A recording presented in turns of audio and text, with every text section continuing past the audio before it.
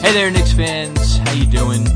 We hope this podcast finds you well, recovering nicely from your various holiday festivities and obligations. If you're anything like me, you have not yet showered since Christmas and instead have spent the entire day putting away toys, 75% of which my daughter will probably never use. But such is life. Thankfully, to rescue me from my life for a few minutes is someone that I respect a great deal, and that's not only because we share the same first name, but because he knows what he's talking about. If you've ever read anything he's written, that much is kind of, it smacks you in the face. And of course, I'm talking about Jonathan Wasserman of Bleacher Report. Jonathan, how you doing today, man? I'm doing well, and for those listening, I have showered in the past 24 hours, so don't worry, I'm clean today. Listen, I wear my filth like a badge of honor, because as all the dads out there know, it's like there's a list of priorities in the household, and like dad's like upkeep and cleanliness is generally towards the bottom. So yeah, showering is towards the bottom of the pecking order. I understand. So we're right at about the time of the Knicks season where the attention is like smack dab in between the team itself, the guys who are already here, and looking forward to the guys who may be here come the draft in June. And I think we're starting to skew a little bit towards the latter because God knows the basketball has not been great of late, with some exceptions, which we'll touch on, I guess. But I thought maybe we would start out by talking a little bit about the draft. So just for anybody who doesn't know, could you give an approximate estimation of how much college basketball you watch in like a given week? Because that's what I'm most curious about. I'd say about, realistically, 5 games a day. It's made it a lot easier with DVR and with Synergy, where you can kind of zip through the stoppage time. But and of all NBA teams, I do watch the Knicks the most. I'm a New Yorker. I live a few minutes from the Garden, so a lot of Knicks basketball, and obviously a lot of college at various points of the day. Sometimes you wake up early and watch. Sometimes you stay up late to watch. But not such a bad gig. Before we get into it, I'm just like curious. I know it's obviously a job for you, but do you have a preference, like what you actually enjoy more? You know, I like the college game. Obviously, in terms of level of play, it's like two different animals. And going from watching college to NBA is just, total mind blow. But I like the fact that every year in college basketball, it's different. I'm talking about new guys every season.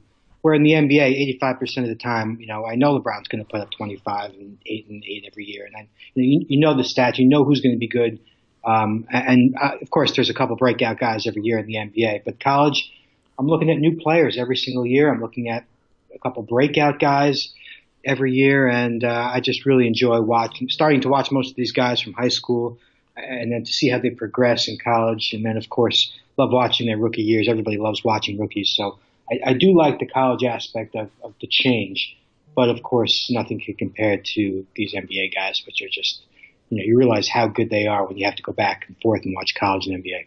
So you mentioned like kind of seeing these guys progress from college to the NBA. How often are you like totally and completely shocked that a guy that comes into the NBA is just like absolutely nothing like you envisioned him from college? Does that happen like a few times a year? Does it happen once every 5 years? I mean, what's the rate on that?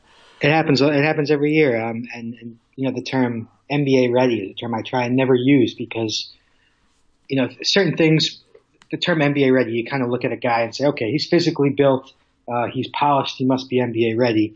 Whereas a guy like, Jaren Jackson, who averaged 10 points last year, 5 fouls every 20 minutes, and everything says that a guy like Jaren Jackson is considered a project, and here he is scoring 27 points the other night against the Lakers and having a huge season. And Donovan Mitchell, a guy who in college averaged as many assists as he did turnovers and shot 40% from the field and was all over the place with his decision making and shot selection. And then he averages 20 points as a rookie. I mean, you just can't predict some of this stuff. It's wild and it's fascinating. And again, that term NBA ready, I try never to use it. Well, I think that's the perfect backdrop to getting into a discussion about guys that we're going to try to project to how they're going to do at the NBA level. Yeah. So you had a mock draft that came out, what is it, today or a couple days ago? Yeah, it came out this morning. Came out this morning. Okay, so everybody go to Bleacher Report and check that out. What I like is if you look at any mocks and then you look at yours, you're clearly not afraid to kind of go out on a limb and put forth some opinions that, maybe the masses are not carrying forth with yet. Maybe they'll get there in time, and just knowing your history, you tend to be out front on a lot of stuff that people in time tend to start, I guess, maybe following your opinions. Right now, you have, so the Knicks, I guess, are currently slotted third in the draft. You have them taken, I guess, a guy that would count as one of those surprises, Ja Morant from Murray State. Sophomore point guard. Generally speaking, what can you tell Knicks fans about the guy that you, if the season ended today, you would have slated to go into them? Well, I think it's also a reflection of this draft field, which is considered pretty weak after Zion Williamson and R.J. Barrett, who are the big names from Duke. And really after that, there's one big giant tier of guys who are very difficult to separate. And Morant is right now averaging 23 points, 9 assists, 7 rebounds. I mean, nobody in 25 plus years has even averaged 28 and 5, and he's on pace to shatter that. And he's just getting to conference play, where, the competition in the Ohio Valley isn't very strong. He's a big time athlete. I mean, I don't want to say he reminds me of De'Aaron Fox because there are differences here and there, but in terms of athleticism and physical tools for the point guard position, he reminds you of Fox with his speed, a guy who breaks down defenses, gets easy baskets in transition. I actually think he's a better setup passer than Fox is. Fox may be a little further ahead in terms of his pull-up game, which I think is so important for point guards to have the ability to shoot off the dribble. Morant doesn't have that just yet. But, man, in terms of natural talent, he is the top point guard in this year's class, again, producing at a historic rate. I know the Knicks were just at his last game at Auburn, and he gets to play 2 power conference teams a year. Alabama, who he put up 38 points on earlier in the month, and then Auburn, a heavily scouted game. A lot of scouts there just for Morant. He went for 25, 8, and 7, kept the game close.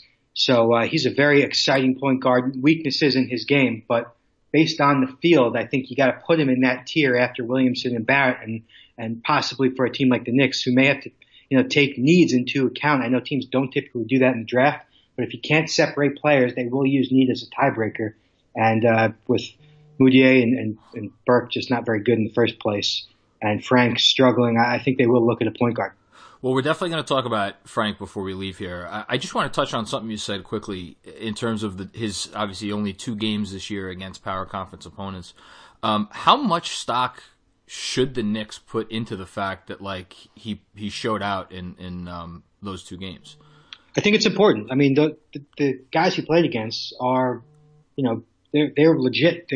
This is one of the top 10 teams in the country. And he pretty easily on 14 shots went for 25, 8, and 7. I know he turns the ball over a bit too much, but his workload is pretty heavy. Just looking from the eye test, he looks like an NBA player out there. And he really, it looks easy for him against the weaker opponents. But that was an important test to make sure that he looked legitimate. And I don't know how you could watch that game and feel like his start has been fluky. So I've kind of been on this train all year of really touting the fact that, David Fizdale, if there's one word that you associate with him, it's aggressiveness. He wants his guys to be aggressive. He wants his guys to push the action. He wants his guys to kind of, act first and think, I don't know, 5th or 6th. Is Morant kind of cut out in that mold?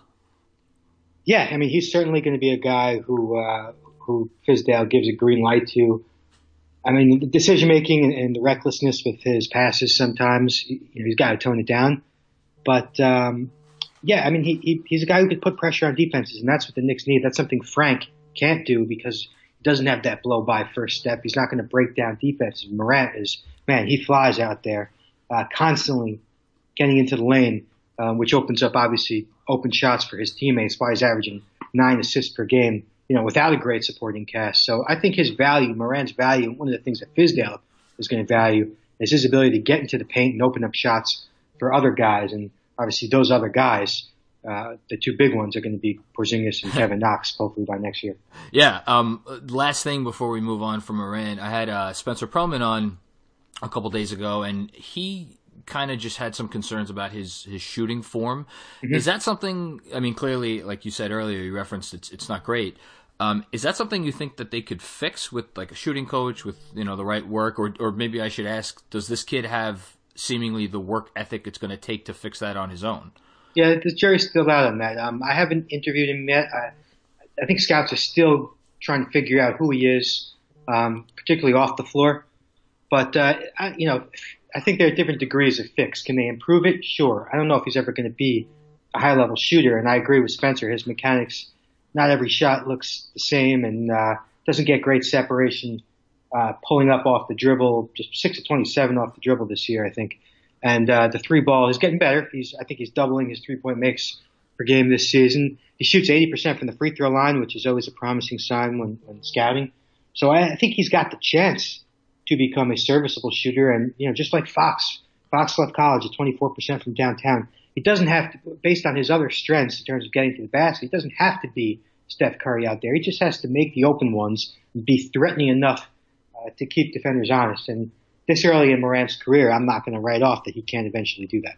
Okay, well, that's good to hear. I know a lot of Knicks fans are already excited about him. Not as excited about him as they are about Zion. You probably already blew in the face from talking about this kid, and if you're not already, I'm sure you will be within the next few months. The only question I want to ask you in terms of Williamson is, I know some people out there have him in there's the Zion tier, and then there's like an empty tier, and then there's everybody else. Are you that high on him, or are you more like it's him and Barrett and then everybody else? No, I think it's him, and then I think there's an ocean. And then I think there's Barrett. And again, this is, I don't think this is the next LeBron, but I do think this field is so underwhelming at this point. And that could always change, in 3 years, you find out some of these guys develop late. But just based on what we're looking at right now, there's no obvious answer at number 3. And even Barrett, I have a lot of questions about how good Barrett's going to be, discussion for another time. But yeah, I do think Williamson is in the tier of his own. I don't think it's going to be a question whoever gets the first pick is going to take him. I think he'd fit perfectly in New York next to Porzingis, who likes to play out in the perimeter and struggles to defend the perimeter, at least relatively speaking. And Zion is just a physical monster down low and a very competent defender around the perimeter. So before we move on from the draft, one other question. I want us to move into an imaginary world. It's the one that exists only in my dreams, where starting tomorrow, Frank Ntilikina gets an injection of he gets an injection of that green stuff that they gave Logan at the end of the movie last year, and becomes the player that we all want him to be, and thus there is no longer a need for the Knicks to draft a point guard. After, let's pretend for a moment that Zion and RJ are gone. If the Knicks were to go in another direction, a different position, who's the guy that or is there a guy that you would target for them at this point, other than Morant? I think Cam Reddish from Duke is the guy, who's probably on the majority of boards at number 3 right now. Again, he hasn't done anything to solidify himself as the next best guy. The same questions that popped up in high school continue to pop up now. He's not very assertive. Sometimes you forget he's in the game. He has those 1 of 8 performances where 7 of his shots are threes. But in terms of natural talent, I think he's number 3 when you talk about size, 6'8", athlete. Can handle the ball in pick and rolls. It's a very effortless shooting stroke that you really feel confident is going to translate. And he's shown some nice flashes defensively, and the guy who has the tools to defend a couple of positions. I think that, based on this field, the Knicks will certainly look at him and say, okay, let's ignore college, which can kind of mask a player's potential and abilities. I'd even say that Kentucky did that with Knox.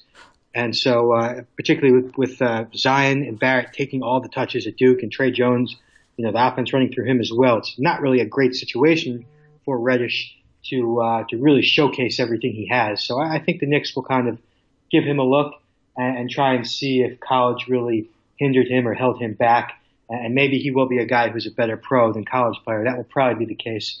And I think he fits on the wing. I think him and Knox can be interchangeable at the forward spots. And so, Reddish would probably be the next guy I'd look at. Real quick before we move on from him and get to Knox, a guy you just mentioned, can Cam play shooting guard at the next level, or is it too big? I think he can. I'm less concerned about actually giving someone the difference between a 2 and a 3. What is the difference? It really is who you're guarding. Sure. And yeah. I think he's going to be able to guard 2s. I think he's going to be able to guard 3s, maybe even some 4s with his 6'8" size and 7+ wingspan. Put him at the 2 for a little bit. He can handle the ball and pick and rolls and put enough pressure with his dribbles to play a guard position. So I wouldn't stop. That wouldn't be the reason why I don't take Reddish, because not knowing if he can play the 2 or not. Gotcha. Perfect. So good transition to Kevin Knox. Let's say this. I know you were high on Knox's talent coming into the draft. Would that be fair to say? High on his talent. I questioned, I guess, not the upside, because he had upside. How long it would take. I questioned how important fit would be for him to get to his ceiling. But I thought it was the right pick at the time. Ironically, the 2 guys who I was going back and forth between for the Knicks was Kevin Knox and Mikal Bridges, who are like complete opposites. Bridges, 22 years old, and more of a 3-and-D ceiling guy, whereas Knox is, not even 19 when he first starts his NBA career, and is more of a scorer with high upside. But I think they made the right call, just based on taking the best talent available at number 9. I was about to say, my question was going to be, do we know if they've made the right call yet? Because obviously we're seeing Knox, he has the propensity to score. Are there still certain things that, based on everything you've done in terms of scouting Knox over the years, that we still need to see for you to feel comfortable enough saying this guy is going to be a really good pro? Yeah, I think he needs to improve his on-ball creativity. At Kentucky, the whole season he was 4 of 18 out of isolation. A lot of his work, and this is not a bad thing, a lot of his work comes off the ball, curling around screens and spotting up and getting out in transition. And he can attack in a straight line. But, I think if you want him to be a top option in your offense against a set defense, final 10 seconds of a shot clock, you want him to be able to create a good enough shot for himself. I don't think he's got the handle right now or the one-on-one delivery to execute consistently enough out of those situations. So I think if he really wants to maximize his potential to be a 23-point game scorer, he's got to get better at creating his own shot once the game really slows down against the set defense. Last thing on Knox, I don't have the numbers right in front of me, but I think that the Knicks are defending somewhere around the level of the Washington Generals when he's on the floor. Is that something the Knicks should be concerned about long term, or do you think he has just physically what it takes to be a guy who's going to be able to defend wings in this league, and then I guess eventually maybe slot down and defend some bigger guys? Yeah, no rookies. It's so rare that a rookie comes in and is actually a good defender. So the bar is low no matter who he is in your first year in the league. Of course, he has the tools to be a good defender with the size and the length and his mobility. Coming out of college, I didn't grade him out as a very good defender in terms of awareness, but there are always those sequences where he's engaged and you see he moves his feet well and he contests shots. So it's really anybody's guess whether or not he can convert those flashes into consistent defensive effort and eventually improve his defensive IQ. But I'd say right now his defensive IQ is lower than you'd like it to be. Okay. Perfect transition to someone else, and maybe a couple quick ones, and then we'll get you out of here. Frank Ntilikina, someone whose defensive IQ, along with a lot of other aspects of defense, has graded out pretty highly in his year plus in the league. On offense, it's a very different story. I looked up a stat earlier today. Out of 159 players this year getting at least 20 minutes a game and have played 10 games, and have at least a 16 usage, he is dead last in true shooting. Yeah. And I say this as a fan. I love this kid, and there's a big part of me who is perhaps irrationally convinced he's going to figure out a way to be successful. what I want to ask you, as someone who watches a fair amount of Knicks games, is do you think? Well, two-part question. Do you think he's going to be successful? And if he does, do you think it's going to happen in New York? Exactly. I was ready to say, I do think he'll be successful. I don't think it'll be in New York. It's just not a good fit for him. He's even in France, he played shooting guard because he's not a big time creator. And if you're going to play point guard in this league, you got to be able to beat your guy off the dribble. And he doesn't do it consistently enough. He's just not that fast or quick twitch of an athlete. And man, when he has a bad game, you could just he gets so down. Wears it on his face. He wears it all over him. His confidence is just so badly affected by a bad game. By season number 2, you'd at least expect that to improve. He knows what he's seeing every night in terms of NBA athletes. And it's just frustrating to see what a bad game or a couple of missed shots will do to his confidence and his overall body language and his aggressiveness. I do think he will be an NBA. He's an NBA player. I mean, he's not a DMP guy. I know he's getting them right now, but put him on a team where he's got some scorers and playmakers around him, and he can play to his strengths. I think he'll eventually be a decent enough open shot maker and an opportunistic scorer. When the defense gives him something, and obviously his own defense is what his NBA identity is built around: locking down around the perimeter, switching, reacting off the ball. That's his bread and butter. That's what's going to make him money in this league. But based on the Knicks' current roster, I just don't think he's really good enough or athletic enough to create, to generate his own offense at a good enough rate right now. So it'll be interesting to see what they do with the trade deadline. You hate to see him give up on the 20-year-old this early with such solid tools and a really good person, a high character guy who teammates seem to love. But I think he's really, if he wants to blow up and start moving up the ladder, it's going to probably be somebody else. I'm curious before we move on from him, what type of team do you think that is? Just a team that has more offensive creators, such that he could kind of be like the fifth guy on the floor and his scoring doesn't matter as much? Exactly. I mean, making the fifth guy on the floor.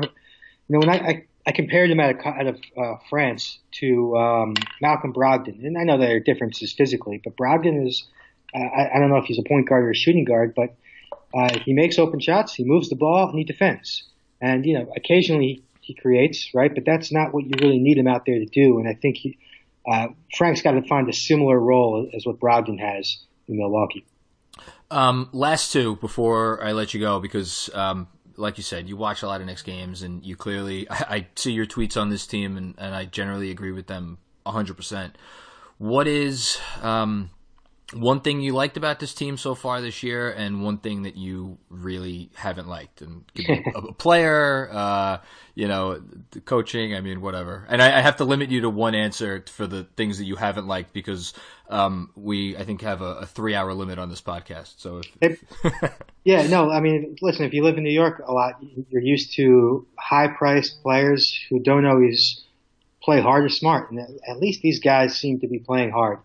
Even when they're blown out, there's still something interesting to follow, whether it's, Knox, who has a green light and obviously plenty of confidence. He's going to take 20 shots a game, whether he's making them or not. You love to see, Mitchell Robinson flying around the floor, having no idea what he's doing, but still making things happen. And Trier is obviously a nice, fun pickup, and, to see that the Knicks got a freebie with him, I mean, that's fun. What's not fun is just there's nothing they can bank on any night. They don't have anything to bank on defensively. They don't have any bankable offensive players. I know you have to have Tim Hardaway. Nothing against Tim Hardaway. No, you could say it. You could say it. It's the truth. I hate that they waste 20 shots on him, and I hate that they waste 15 shots a game on Cantor, who they'd be a real joke if they didn't have those guys. I don't know how they'd score 80 points a game, but sometimes you're watching, right, and you're just like, okay, I just want Trier shooting, I want Knox with the ball, I want Frank with the ball, I want Mitchell Robinson getting lob opportunities, and then you see Hardaway taking 20 shots a game and 15 of them are contested, and it's just frustrating to watch them waste possessions on guys like that when it's the young guys who really need the touches and development. But at the same time, I do understand that they need to put a roster out there and compete to some degree, and Hardaway and Cantor help them do that. Okay, I lied. One very last quick one. Is Tim Hardaway Jr. tradable right now without attaching an asset, in your opinion? No, I don't. I mean, I don't see it. I know there are teams that could use him. Listen, the guy could put the ball in the basket, and he could do it in a hurry. He'll get you 10 points in a couple minutes. And I think his streak scoring to certain teams is attractive and valuable. But I don't think anyone's going to give up anything for him, and I don't see the Knicks attaching anything valuable in terms of long-term assets just to move him. So I think he sticks around. Obviously, when they signed him, they like him as a person, and they want him in terms of building culture. He's a good guy, so I expect him to at least finish out most of his contract in New York. Jonathan Wasserman, I cannot thank you enough for the time today. I feel like I say this a lot, but I also feel like we have quality guests on this podcast, so I don't feel too bad. But what I love about the stuff that you put out is I don't know, maybe I'm wrong about this, but I don't feel like you go for the hot take, which it's just, there's a lot of that with draft stuff going around, and you just clearly thoroughly think this stuff through, and you do your homework, man. I mean, that much is very, very clear. And it's great to know that we have someone out there who, for Knicks fans like me who just don't have time to watch these college guys, I could give your stuff a quick read, and it informs me on what I need to know. So thank you for today, and thank you for that generally as well. Of course, I'm blushing. Kind words, and just being a draft guy and being a guy who lives in New York for 30 plus years. When the Knicks stink, it's a little more fun for me. Obviously, when it comes draft time, I hate to say it, but yeah, it'll be an interesting upcoming and important upcoming draft for New York. We'll see if they can get that top pick, because winning the lottery could literally change the entire direction of the franchise. Your lips to God's ears, man, please. All right. Once again, Jonathan Wasserman, you can check all of his stuff out on Bleacher Report. He's if you're not following him on Twitter, I don't know what you're doing. Go follow him right now. He's an awesome follow. Thank you again so much for joining. And of course, to everybody out there listening, thank you for giving us some of your holiday time of year. And we will be back with you, with another episode. Actually, we got a post-game podcast coming up after the Bucks game on Thursday night. So that's the next time you'll have us. Until then, have a great one, and we'll talk to you soon. See ya.